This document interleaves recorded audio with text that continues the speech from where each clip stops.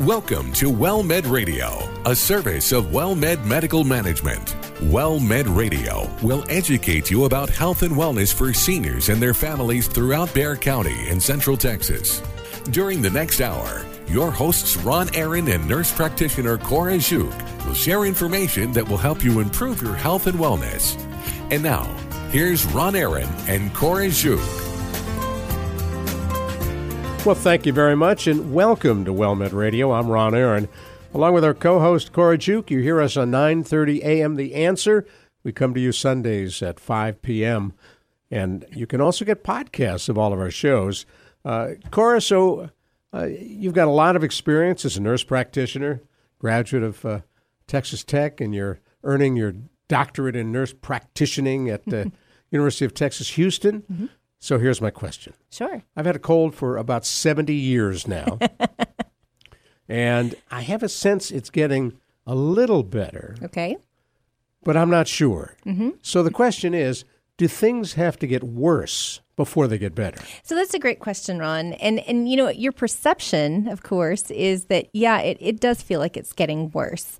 But your symptoms actually may truly be improving, but the cough is there and the voice hoarseness, so it kind of feels like it's getting worse, but your lungs are starting to clear up and they're starting to get that phlegm out. So even though it feels like it's worse for you, your body says, I'm forcing this stuff up, so I'm actually getting better. But sometimes that thick phlegm, and we've talked about that on other shows, right. That just is the most disgusting stuff ever, but that thick phlegm tends to make people feel like they're getting worse because they say, well, I didn't have the productive cough before, and now I do. So I feel like I'm getting worse, but no fevers, no chills. The cough is getting better because it's not just that dry cough anymore. It's now productive and you're actually getting rid of it. So while it feels like you're getting worse, you're actually getting better. Sometimes diseases are like that, though, that you do feel like you get worse for a specific amount of time until your body says, nope, I'm good. It was just tricking you. Well, I can remember, and I haven't had the flu, knock wood, in a long time. Mm-hmm. But the morning you wake up and say, hey, I'm feeling better. Right. You don't feel like a Mack truck has just run over you and backed up and run over you again. Yeah. You know, it's really interesting you say the flu. This year, the 2018-2019 flu season, I was just talking about this with a physician the other day, and I asked, because last year's flu season, the 17-18 flu season, was absolutely horrific. We saw so many hospitalizations. We saw increased ER visits, and for many of our seniors, even though they received the flu vaccine. Now, we do know that the flu vaccine does not give you the flu, but we don't. What people don't understand is that it triggers your immune system, and so sometimes you actually feel like you're getting sick because it's your immune system kicking in. But last year's flu vaccine, now you got to remember, it's a stab in the dark. They do not know the actual strain of flu that's coming out. They take their best guess from the years prior. So they created this flu vaccine, and last year's just did not seem to do the job well enough. So we saw a lot of people who, despite getting the high-dose flu vaccine, still got the flu, and then it turned to pneumonia and had other complications. But this year, and again, knock wood, this year the flu vaccine seems to have been working a whole lot better than it did last year, which is good news for many of our seniors who have, reduced immunity and have a harder time, getting over the small cold or cough or sinus issue. And children too, infants. Absolutely. So they have a weaker immune system too. So, once the infant goes into daycare, and I love that infants are raised and babysat by their grandparents, that they're actively involved in their lives. But sometimes sending them to make the choice to at least send them 2 days a week to a daycare when they're, 2 years old and up, or whenever you have to go back to work, sometimes actually is good for the child, because it's like I tell you before, I tell my kids, go lick the doorknobs or go eat the dirt, because you're building your immune system up. My kids were sick throughout daycare, but when they got into school, in their preschool, in their kindergarten on up, they rarely missed any school days because they had built their immune system. Kids are little petri dishes. Absolutely. I had a patient one time who is a bus driver for an elementary school, and he said, exposed to everything. He said, I don't drive children. I drive germs disguised as children. They're wearing children's suits. I said, you're exactly right. That is so true. And, he said that the first couple of years of bus driving were really difficult for him, much like a first-year teacher, really, really difficult for him. He says, now I could probably go and lick every seat where those kids have been, and my immune system is great. Let's hope he doesn't. Let's hope he doesn't. Folks also forget that flu can kill and does kill. Absolutely. Flu it compromises your immune system. And if you already have a compromised immune system, then it further you further decompensate. And you're open up to things like pneumonia because it weakens the respiratory system. It makes it more difficult to breathe. You have that cough. So people who have these impending diseases already, or these chronic diseases like COPD or asthma that's getting worse, they have a harder time coughing up the phlegm and removing it from their lungs because they have, a reduced ability to make their lungs a good pump to cough that stuff up. If you just joined us, you're listening to WellMed Radio on 9:30 a.m. The Answer. I'm Ron Aaron, along with our co-host, Cora Juke, nurse practitioner.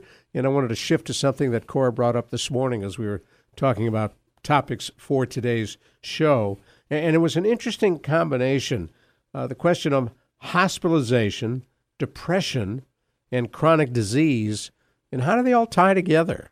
So it's a great topic, and I tell you why. Because not only am I doing my evidence-based practice quality improvement project for WellMed on this for my doctorate, but there really is such a strong tie between the three. So think about this. Think about our senior population. Think about the amount of chronic diseases or the amount of medications that they take.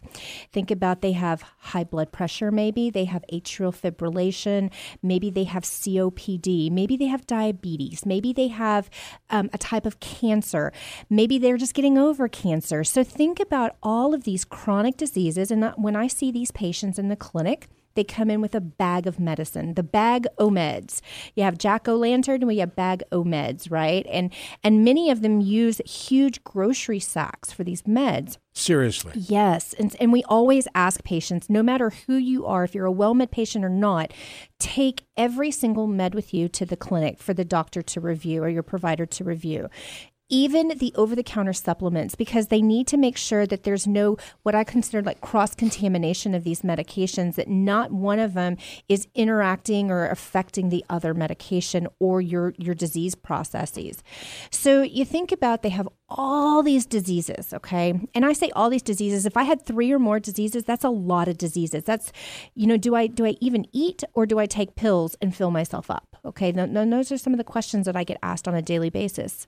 So think about the chronic diseases. Now, think about that patient just gets the flu. They have diabetes.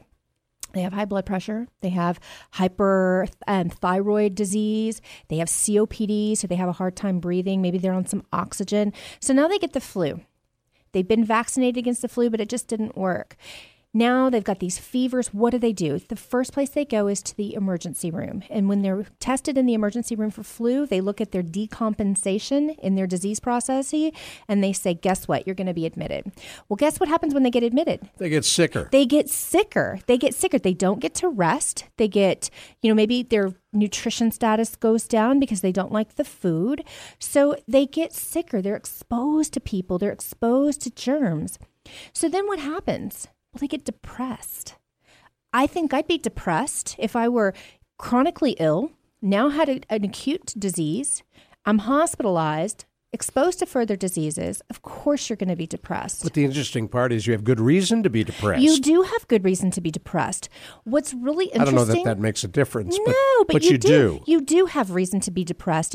And that is something that, I'll be honest with you, when they come out for their transition visit to see their PCP, guess what? We don't address it. We do not address their depression. We don't even ask them if they're feeling depressed unless they volunteer the information. And then what do we do with that information? It's this cycle, right? It's a vicious cycle. What came first, the chicken or the egg? Did the depression trigger the chronic diseases, or did the chronic diseases trigger the depression? We don't know that. We don't know. Only the patient knows that, and they may not even be able to narrow it down. So if they are depressed, and they bring it up, do you try to treat that as well? Well, you should. And that's part of the quality improvement project that I'm wanting to do. Actually, we want to back up there, though, before the transition visit. Where are they at? Transition meaning when they release from the hospital. Out of the hospital, and they have their follow-up appointment. And at WellMed, we really try to get them in no later than 7 days after a hospitalization, because that is the key time that you need to discuss new medications, you need to discuss new diagnoses, get any, DME, which is that durable medical equipment that they may need, walkers, canes, anything like that, and identify new diseases. Now, let me ask you, while you're in the hospital, WellMed has hospitalists in the hospital who are WellMed employees working with WellMed patients who are hospitalized. Now, does that minimize prescribing drugs that may interact negatively with the drugs that patient's already on? Well, it should. It should. If the process is unbroken, then it should. But what happens when the electronic medical record goes down and the hospitalist has no access to those, and the patient hasn't brought their medications from home? So the hospitalist is kind of taking a stab in the dark saying, I think this is what you're on. That's a very, very daunting task for a hospitalist. What we also know, though, is in the hospital, these patients aren't seeing their doctor. They're seeing a hospitalist. They don't know this hospitalist. They've never seen them before in their life. And while they're reassured that they work for WellMed and I will communicate with your doctor, it's still a little depressing because now you're having to go and explain your history to somebody who doesn't know you, who you don't have this relationship with. And patients from other healthcare providers and Medicare or Medicare Advantage programs may not have their own corporate hospitalists. That's correct. Who are they seen by? So a lot of times the hospitals will employ their own hospitalists group, or like Baptist. Baptist has its own hospitalist group. So for those patients who don't have an established primary care provider, they'll put them with that hospitalist. And while those hospitalists are great, a lot of times there's a breakdown in communication between the discharge, the hospitalist and the PCP during that discharge time frame. What we have seen in research, though, is that patients are not screened for that depression before they're discharged from the hospital. So when the hospitalist is talking to the primary care provider, they can't say, hey, listen, I did a screening and I'm noticing that this patient's depression is either getting worse, or, hey, this patient didn't have any underlying depression and now they're depressed. So when I'm going to start a medication or I'm going to recommend these, X, Y, and Z treatments, I want you to follow up with them. And so who ends up losing out? Well, the patient does. Now, what kind of screening can be done? So there's lots of different screening tools, and that's one thing that I'm looking at with the research. I'm looking at what screening tool is actually the best tool. Right now, we use, and this is a standard, I guess an industry standard across any Medicare Advantage plan, we use a screening tool called the PHQ-9, which stands for the Patient Healthcare Questionnaire, and it has 9 questions, and it deals with depression, and it deals with depression in the last 2 weeks. So you don't want to really ask them during that acute phase, which we always say, okay, if the patient comes in and they have the flu, don't ask them those questions because of course they're going to answer positively. But is that really the right thing to do? Do we really want to focus on something that's more acute? And I think that's the tool, is finding another tool besides the PHQ-9 that doesn't just look at 2 weeks, that looks at that acute snapshot or that acute period of time and then translates that to what happens between that time and 30 days later, because we know that Medicare does not like it, and it really puts patients at risk for that 30-day rehospitalization. It costs a lot of dollars for patients to go back into the hospital. It costs a lot of quality of life, too, for patients to be readmitted, whether it's for that same condition or for another condition. And Medicare has said, look, you guys are not doing it good enough, which means the primary care providers, we're going to hold you accountable for it, and we're not going to pay you if you can't keep patients healthy. And so that is one of the new... It's a pretty good incentive for keeping them healthier. Well, of course. And it's a good incentive for making a partnership between the provider and the patient to figure out how can we do this. Because not only is it just tied to money, it's tied to quality of life. Where do I want my patients? I want them at home. I want them enjoying their grandkids. I want them enjoying birthday parties and family.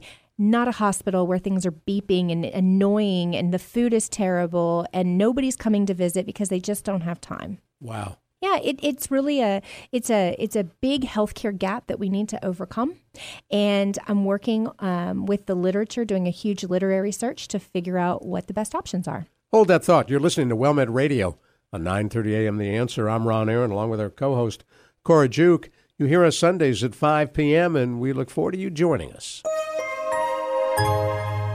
Carol Zernial, we talk a lot about caregiving on Caregiver SOS On Air, but what is it? Caregiving is caring for a family member, a friend, a loved one, someone who's in your life that needs help with bathing, dressing, buying groceries, medical appointments. If you do any of those things, you're a caregiver. And how can this program help? Caregiver SOS On Air has information from people who have been caregivers, who work with caregivers. It can be book authors, scientists, doctors, the latest information on caregiving right here on KLUP. And one of the things we learn from so many folks is they fail to ask for help when they need it. Well, caregivers do need help. We don't like to ask for help, but we need it. And you'll get tips on how to ask for help and how to have a better life as a family caregiver. Plus, there's a great website you can go to, caregiversos.org. Caregiver SOS On Air, Sundays at 6 p.m. on 9:30 a.m. The Answer.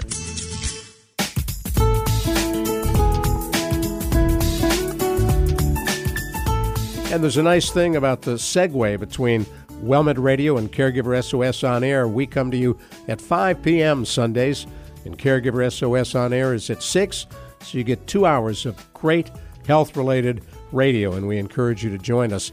If you can't join in or you want to hear a show again, they're all available on podcast. Just Google the name of the show, WellMed Radio, or Caregiver SOS On Air, and the podcast should pop up. They're available as well on iTunes. I'm Ron Aaron, along with our co-host Cora Juke, nurse practitioner. We're talking about hospitalization, depression, chronic disease, and how they all tie together. Now, a guy I used to know in Washington, D.C., Dr. Sidney Wolfe, he was one of the founders, along with Ralph Nader, of the Health Research Group, which took a look at a lot of these issues. He wrote a book on the last place you want to be when you're sick is the hospital. Absolutely. And you know, you think about all the things that you're exposed to, you know, but you're away from your family. And that in itself, you don't have your normal resources at home that you have. You know, you have nurses that you're not used to. And while they're waiting on you hand and foot and they're very, very kind, you still don't want to be there. You want to be at home. And they don't. Honestly, the nurses, while they love you while you're there, they want you to be at home too. They want to improve your quality of life. The other thing, you know, thinking about the commercial that we just heard of Caregiver SOS, or the advertisement, is think about what happens to the caregiver when the patient comes home. You know, they're hospitalized, and all these new medications are being prescribed, all these new diagnoses and new ways to care for the patient. If they were experiencing a burden before the patient went in, can you imagine the pressure and the stress on the caregiver when they come out trying to figure out, what do I do with these meds? Which med is most important? What about financial resources as well? So again, if the caregiver is overwhelmed and they start to get depressed, what does that do to the patient? It makes them depressed as well. Now, one of the other issues is wound care, because many caregivers are, once a patient comes home, if they'd had surgery, they need to deal with that wound. Absolutely. And that can be very, very difficult for people. You know, you don't know the training that caregivers have. You don't know their fears. And so that's something that needs to be discussed, especially before they leave the hospital with the hospitalist or the case managers and the nurses. It's up to the nurses to identify and to communicate with the physicians. Hey, listen, while you said that you talked to the daughter and the daughter agreed to do this wound care, when I actually did the wound care and had the daughter return the demonstration, she was very apprehensive. She really didn't want to do it. She kept self-doubting and saying, I don't think I can do this. So that's where I think that we need to bring home health care in to help with this. You know, we want to save dollars. We really want to save patients dollars, and we want to save Medicare dollars, because we know that healthcare is very expensive. But we need to really think about what the patient needs and the costliness of what happens if we send them home trying to save a buck and they end up coming back for a 30-day rehospitalization. What does that do? It ends up costing twice or 3 times the amount that it would have if we just got physical therapy. And even more depressing for the patient. Well, of course. Now, it is depressing to have to come back, and Medicare has actually set a new guideline now. So the newest guidelines came out for 2019, and they're subject to change at any time. But they wait, if you go on Medicare.gov and you're looking for a health plan, if it were me and I'm looking for my mother or my grandmother, I'm going to go with the highest star rated program, right? I would not pick a single star rating when they go up from 1 to 5. If there's a 5-star program out there that my grandmother could get into, why would I choose an insurance program with 1 star? It just doesn't make sense. Just like I'm not going to choose a hospital that is rated at 1 or 2 stars. I'm going to rate. Yeah, but very often the patient doesn't pick the hospital. That's true. In fact, I tried that when I had my knee surgery. Mm-hmm. I said to Dr. Pontius, I really would rather go here rather than there. Mm-hmm. And he said, but, the people I work with, the experience I have, the anesthesiologist, the operating room, I'm comfortable at where I ended up, which was Texan. Mm-hmm. So, it's really unfortunate that patients don't have a voice in where they go. And I really believe that they should. I believe that patients should be able to advocate for themselves and say, look, I understand you're comfortable here, but I am the paying customer and I am comfortable here. And that should be who makes the call. So I understand the comfort. I mean, as a provider, I understand both sides of it. I've been on both sides. Is there a difference between hospitals Absolutely. In terms of, because an operation's an operation, right? Well, you would think so, unless you get an infection. And then is an operation an operation? No, you die. Well, or you go in for more operations. Unfortunately, I had a very good friend who lost her leg because of a hospital. And the hospital, if you go on Medicare.gov, and of course she isn't on Medicare. She wasn't on Medicare at the time. She is now. She's since crossed over into 65. But she, at the time, she needed knee surgery. And it was a total knee replacement. She was young, but she had just worn the thing down. The whole joint was just horrible. And so they took her to a hospital, and she went on Medicare.gov and looked and shopped for different hospitals. And she ended up going to a 2-star rated hospital. And despite all of her efforts with the doctor to say, hey, listen, I don't want to go here. I'm more comfortable and I'd rather go to this hospital. And the doctor said the same thing, nope, I'm going to take you where I'm comfortable. I know the staff. I know everything's great. And, unwillingly and reluctantly, she agreed and she had her surgery. Well, guess what?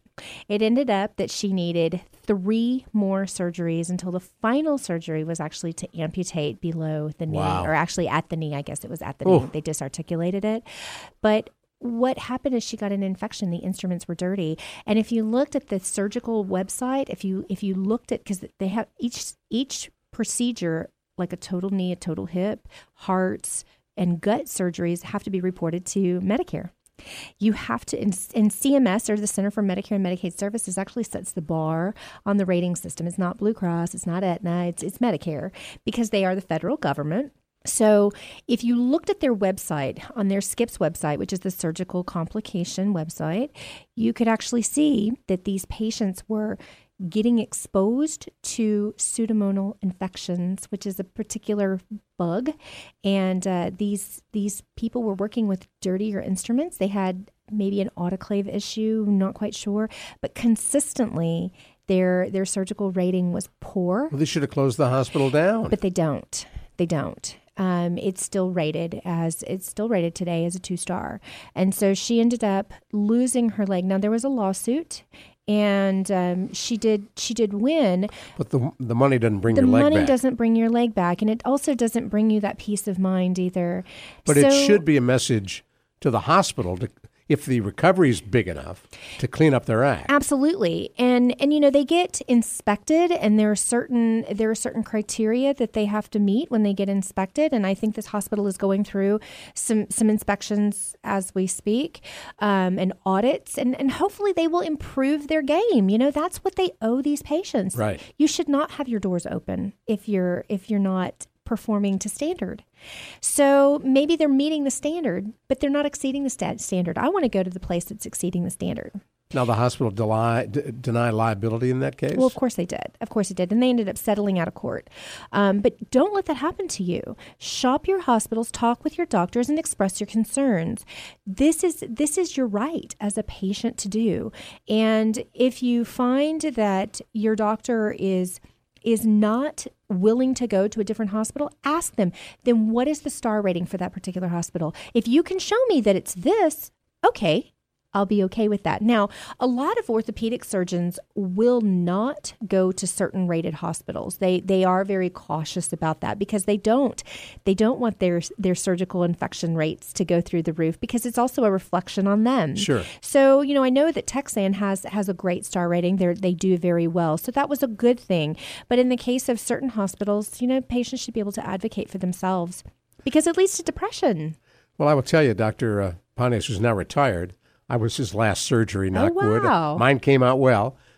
He explained to me about infection before and after the surgery. He explained what we had to do for wound care. He explained what I shouldn't do. He explained that if I needed to get my toenails cut, go to a podiatrist simply because they're trained to do that, and you know their instruments are going to be clean. Yes. And then he talked about how dangerous an infection can be. And once it gets in that knee, they got to redo the entire surgery, and you run the risk of even more infection. You're exactly right. There's a lot of orthopedic surgeons out there. In fact, most of the orthopedic surgeons, a lot of just general surgeons in general, will not operate on you if you have a cut somewhere else. So they'll actually ask you, do you have an open wound anywhere else on your body? And you think, well, I had an infection where that splinter hit me in my finger. And they'll say, then today is not the right day for us to operate. Because, well, you're immunocompromised. Your white blood cells have already gone to that infection and they're trying to fight that. What happens if they're trying to fight the knee?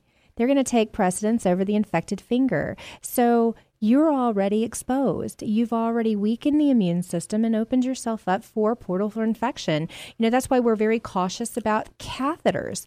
We look at catheter infection rates. We look at central line infection rates. What is a central line? Central line is a centralized... I love how you point to it when you're talking, but this is radio. Sure. It's a centralized IV that goes directly into the bloodstream quickly. It's a larger bore catheter. You can give... it doesn't hurt. You can give a lot more medications through it faster. And it can stay in longer. So IVs have to be changed out every 72 hours. These things will stay in, and you just have to change the bandage. But again, it goes right, it feeds right in next to the heart. So the medication is processed rapidly. Chemotherapy agents, sometimes dialysis catheters will be introduced this way. People who are going to have heart surgery, they'll have a central line. So it's just when you need to access something very rapidly and not have to change out the catheters constantly. But we look at those infections. We look at them all the time, and hospitals are having to report that all the time. And they're constantly looking for process improvements or quality improvements on how they can reduce those. And is it a particular person who's causing them? Is it a particular method of changing the catheter that's causing them? Is it a solution that we're using or a chemical that we're using? Is it masks? That's how you start to see how people have changed in healthcare. If you look at healthcare 5 years ago, it's not the same that it is today. Really? Of course, because we're constantly improving our processes. Now, remember before my surgery, and I'm sure it's true of every other surgery, Dr. Pontius had me use a special soap to kill bacteria on my skin. And I said, well, I'll just do my leg. And he said, no. You have to do your whole body. Right, it's head to toe. You want to wash everything, just in case there's little nooks and crannies that you don't think about it. But for women who shave under their arms, you could nick yourself right there. You want to make sure that you're already starting to fight these infections that you may not even know about. Right. In the skin, let's face it, this is our frontline barrier. So when we touch things every day that are absolutely disgusting, and you don't think about it, but you want to wash that bacteria off because you cannot sterilize the skin. You can only clean the skin. Cannot sterilize it. So when you use those special soaps, how long are they good for? Well, you're wanting to wash it the night before surgery because you're still wanting to be able to build up your own good bacteria on your skin. Your skin fights bacteria all the time. And so you don't want to wash the good stuff off. You still have good stuff that fights it. So you want to give it about 24 hours before the procedure, or the night before, I guess. I wouldn't do it the morning of. I would do it the night before your surgery. That way you're able to still build back up your own good bugs that are working on your behalf.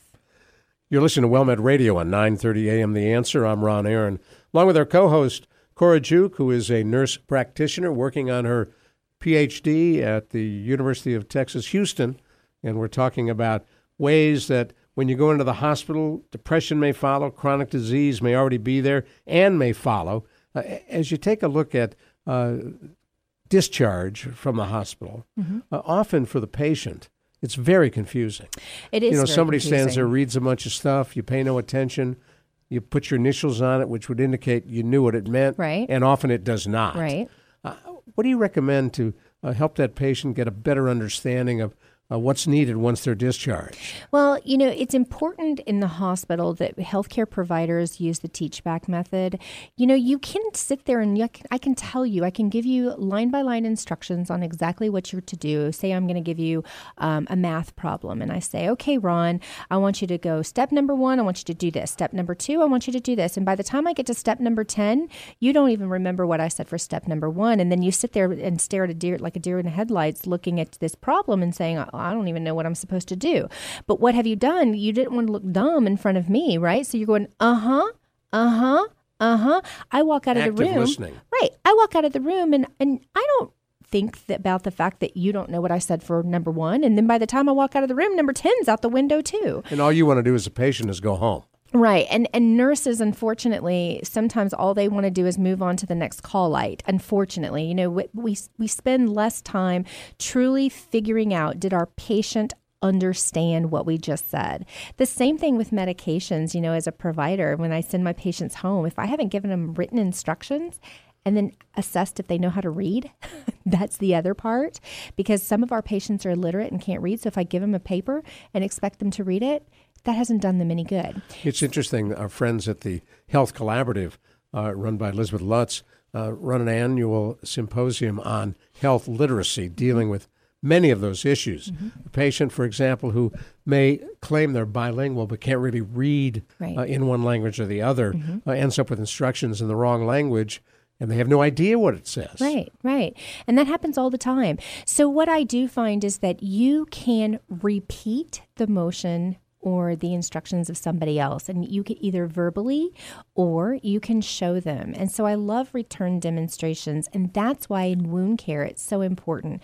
You have a patient advocate there, which is their family member, who is going to supervise their wound care, who is going to do their wound care, or who's going to be there to supervise the clinician coming into the home to make sure they're doing the wound care correctly. Because a lot of times families will stop home health care workers and say, that's not what they showed me in the hospital. And so that's great. It's amazing when I have family members who will step up and say, that's not what we were shown, only because we've done return demonstration. So when you're in the clinic with me and I have to show you how to take care of a wound, I'm going to do it, and then I'm going to remove everything. And then I'm going to say, now you do it. And that works because once you do one, it's the military way, right? See one, do one, teach one. But once you've done it, you understand the concept and the theory behind it. Okay, now I understand that I got to put this cream on because this blocks, the barrier, it blocks the moisture, it blocks the bacteria. Because I'm telling patients, now just put this cream on. I don't say that. I say you put the cream on to reduce infection. You take this medication for blood pressure. What do you take this medication for? I take it for blood pressure. But it's that repetition with patients, that's when they understand So what have to the do. patient repeat back to you. Always. And always on medication bottles, too. It's not just about wound care, but medication bottles. When I prescribe in the clinic, I prescribe a new medication. Do you know I will never prescribe more than 2 at a time? Because I want the patient to, one, be able to understand what I've just told them about 2 different medications and not be overwhelmed. Oh my goodness, I've got 3 or 4 pills now that I have to take that are new. Instead, I start with 2 and then I bring them back. So if it's for blood pressure or cholesterol or diabetes, it's always 2, no more than 2. And I write on the bottles in my prescription, if your doctor's not doing this, you need to ask them to do it. I'll say, lisinopril 20 milligrams, take 1 by mouth in the morning. I don't tell them daily. I say in the morning or in the evening with food or on an empty stomach. This medication is for blood pressure. And I do that because if you ever had to call 911 for a family member and they say, well, are they on any blood pressure medications? And you say, I don't know. Well, look at their bottles. Well, I don't know what this is for. It can say, this one's for blood pressure. Yes, they take it for blood pressure. And patients then will understand, I'm on 3 medications for blood pressure. They might not remember the names, but they'll remember that they're on 3 medications for blood pressure, and that helps a clinician as well. Now, I remember once I was diagnosed with AFib, atrial fibrillation, I was prescribed several medications, which over time changed as they tried to adjust what my heart rate was. Right. And it was tough for me, and I've got most of my faculties, keeping track of when I take them, when I don't take them. And it can be very confusing. I can imagine for somebody who may have some slight cognitive disorder, they may have terrible problems figuring out what to take and when to take it. Well, of course, and so many of these medications are look-alike and sound alike, right? So let me remind you of that because this is a couple of years ago. I don't take many medications, but we were going on a trip to Corpus Christi, and I figured I don't need all these bottles. I just took the pills and put them all in a Ziploc bag because I know what each one looks like. But they all look alike, They don't all they? looked alike You don't except think for about it. 1 or 2, yeah. You don't think about it. It was crazy. Yeah, and the same thing happens all the time. So it's not just me. No, but good. think about this. Okay, so we have 2 medications, and they're for 2 separate things completely. So you have lisinopril and you have Lamictal.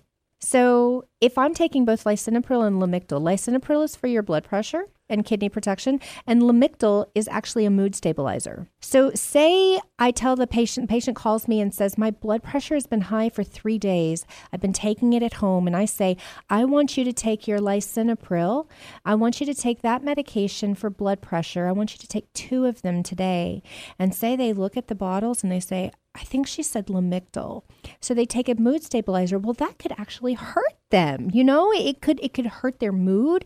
It could make them suicidal. I mean, when you're messing with somebody's chemicals, that's a problem. Plus, they're not getting the blood pressure medication. And that would affect my mood as well. So you really have to make sure as a clinician that you are writing on the bottles what these medications are for. Because if one says for mood and the other one says for blood pressure, and she says, well, my blood pressure is up, then I know I'm going to take this one, even though they sound alike. So it's working with patients on where they're at, not just always giving a written instruction. A lot of times on labs, I draw, and I'm not a great artist or anything, but I draw happy faces and, stars and things like that. But on cholesterol. Well, you're a mom. Every mom does well, that. Sure. And giving them the gold star. But on their lab data, I will put stars next to good cholesterol, sad faces next to bad cholesterol, because they may not understand the word GOOD or BAD. They may not be able to comprehend that, but they understand happy faces and sad faces for good and bad cholesterol.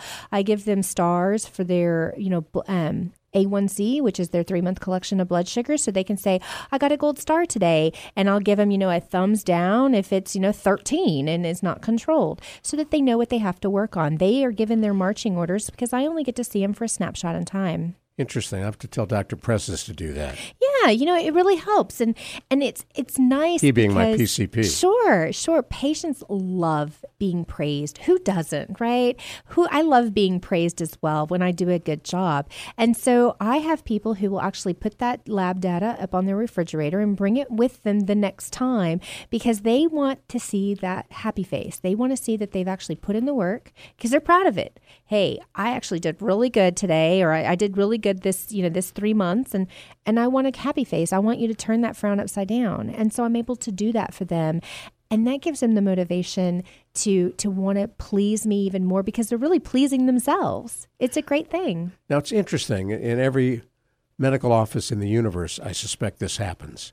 You're in the lobby and the nurse comes out, maybe an MA, maybe a nurse practitioner, maybe the doctor, and they take you back. And the first thing they do is weigh you. Yeah, or check your blood pressure when it's elevated. Yes, or check your blood pressure right after you've been weighed and you're freaking out a little bit. Yeah, it is.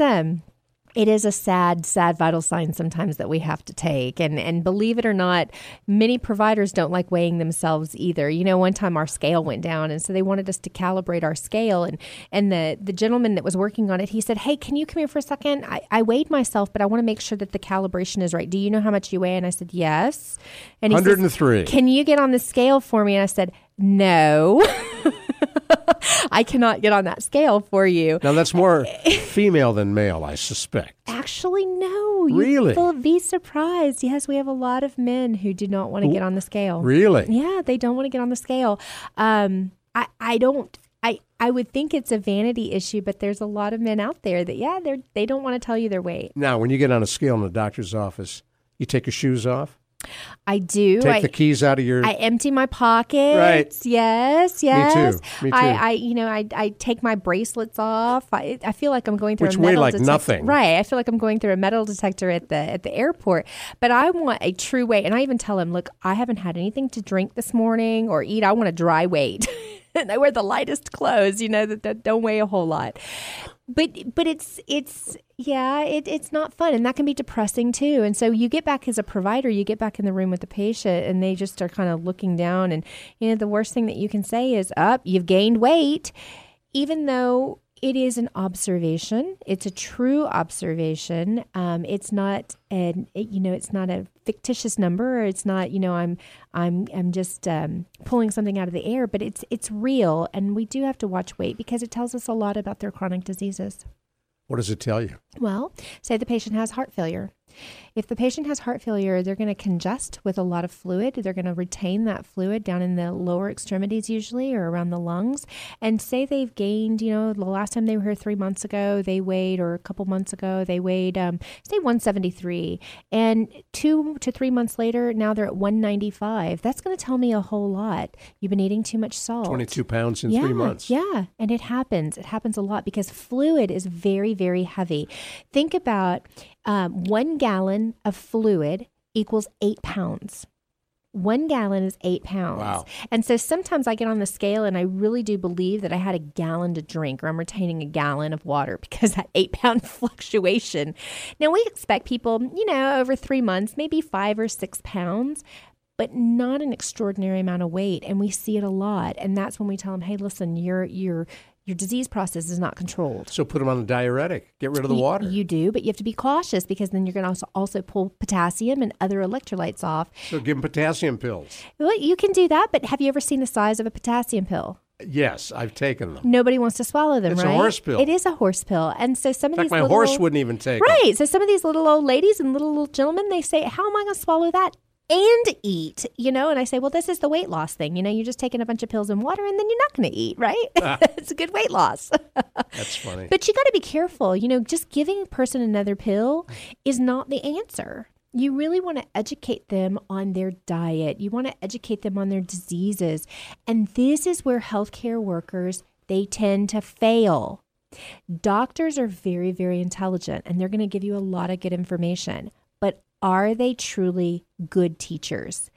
That's what you need to look for when you're looking for a doctor. Interesting. Is someone who is a good teacher. You remember your favorite teacher in high school or your favorite teacher in elementary school because they taught you something. The other ones you say, well, they went wah, wah, wah, wah, wah, wah, and I learned nothing. I have those teachers too. I don't remember anything that they taught me, but I remember the best teachers. Actually, it was a gym teacher, Mrs. Bamberger, and she was cute as could be. That's how I remember her. Yeah. Well, she taught you something. She sure did. And in the small world category, I was a fill-in mailman in Cleveland, Ohio over the Christmas holidays. That's when people used to mail letters. And they would hire people to come in and help the regular carrier.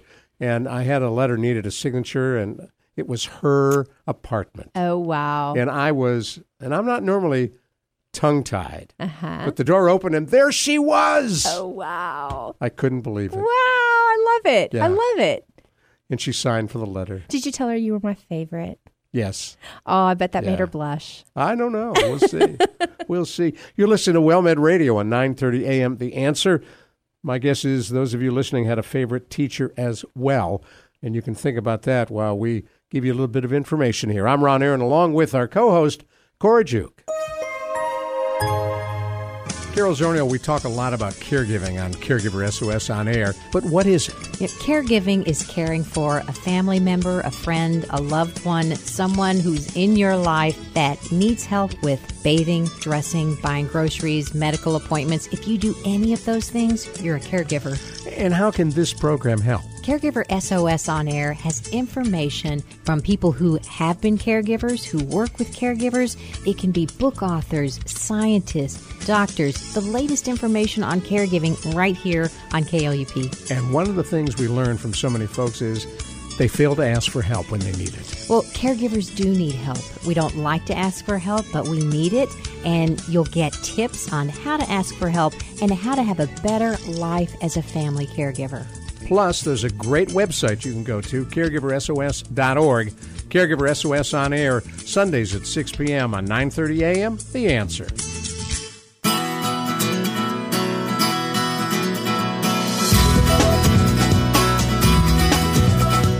So I wonder if Mrs. Bamberger is listening, my old high school gym teacher.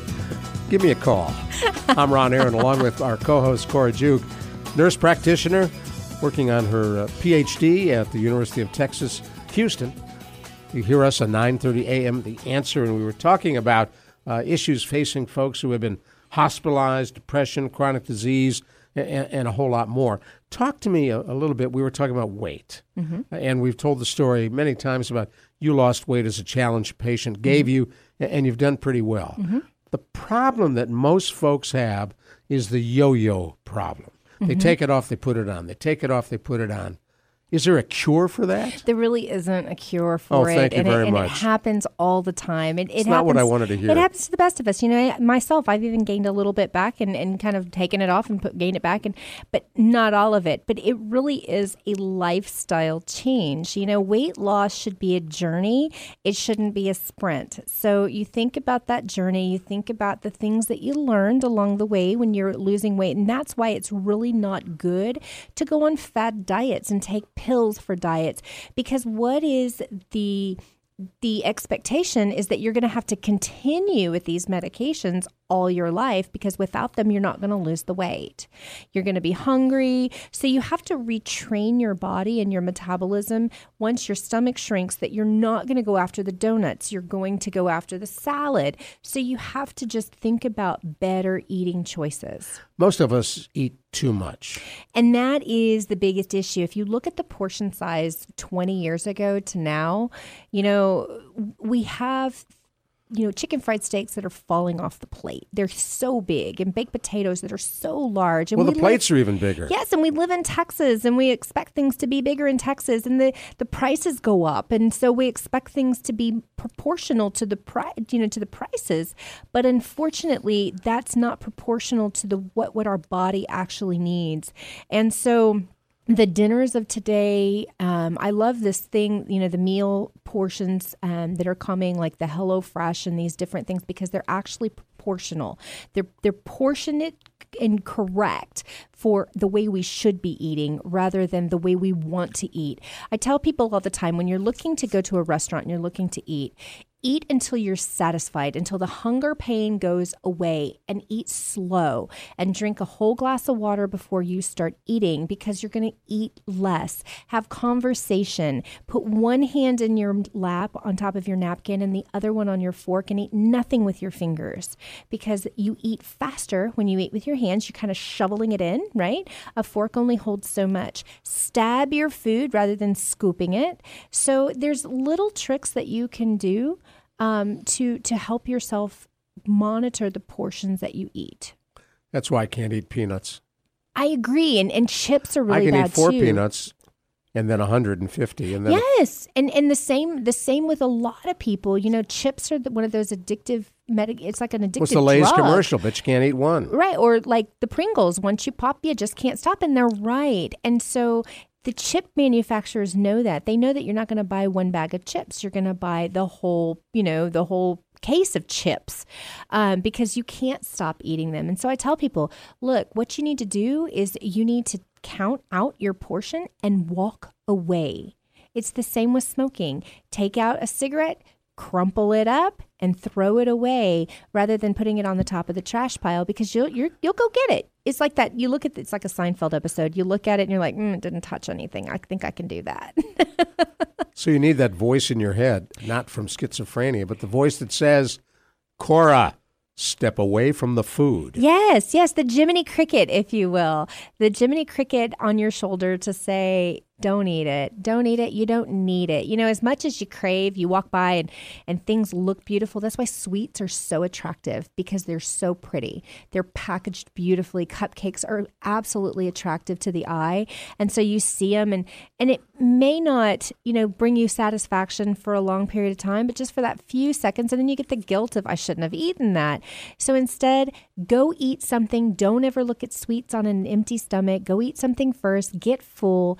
And then look at the sweets and say, I don't need that. Well, Google a story in the Express News a little while ago talking about chocolate and how it is child slave labor that picks most of the cocoa beans, over 80% in the world, picked by children forced into labor. Isn't that sad? It is sad. And the more chocolate you eat, the more kids are out there picking. The way I see it is, if we want chocolate, we should hire, Americans to go over and pick the chocolate, because the ones that are wanting to eat it. If you're a consumer, then you should be the picker. It's hard work. It is hard work. Wow. The same with tobacco. When I was a kid, I used to go to North Carolina, and my uncle had a tobacco farm, and I used to actually go and pick the tobacco. We're going to have to talk about this on another show because we are flat out of time. Cora Juke, thank you so much. I'm Ron Aaron. She is our co-host, nurse practitioner, right here on WellMed Radio. Remember, our podcasts are available. Just Google WellMed Radio and they will pop up. Thanks for joining us on 9:30 a.m. The Answer. We'll talk with you again soon. You've been enjoying WellMed Radio, an exclusive presentation of WellMed Medical Management. Join us next week for more on your health and well-being. For more information on WellMed or to hear this broadcast again, go to wellmedmedicalgroup.com. We'll see you next week on WellMed Radio.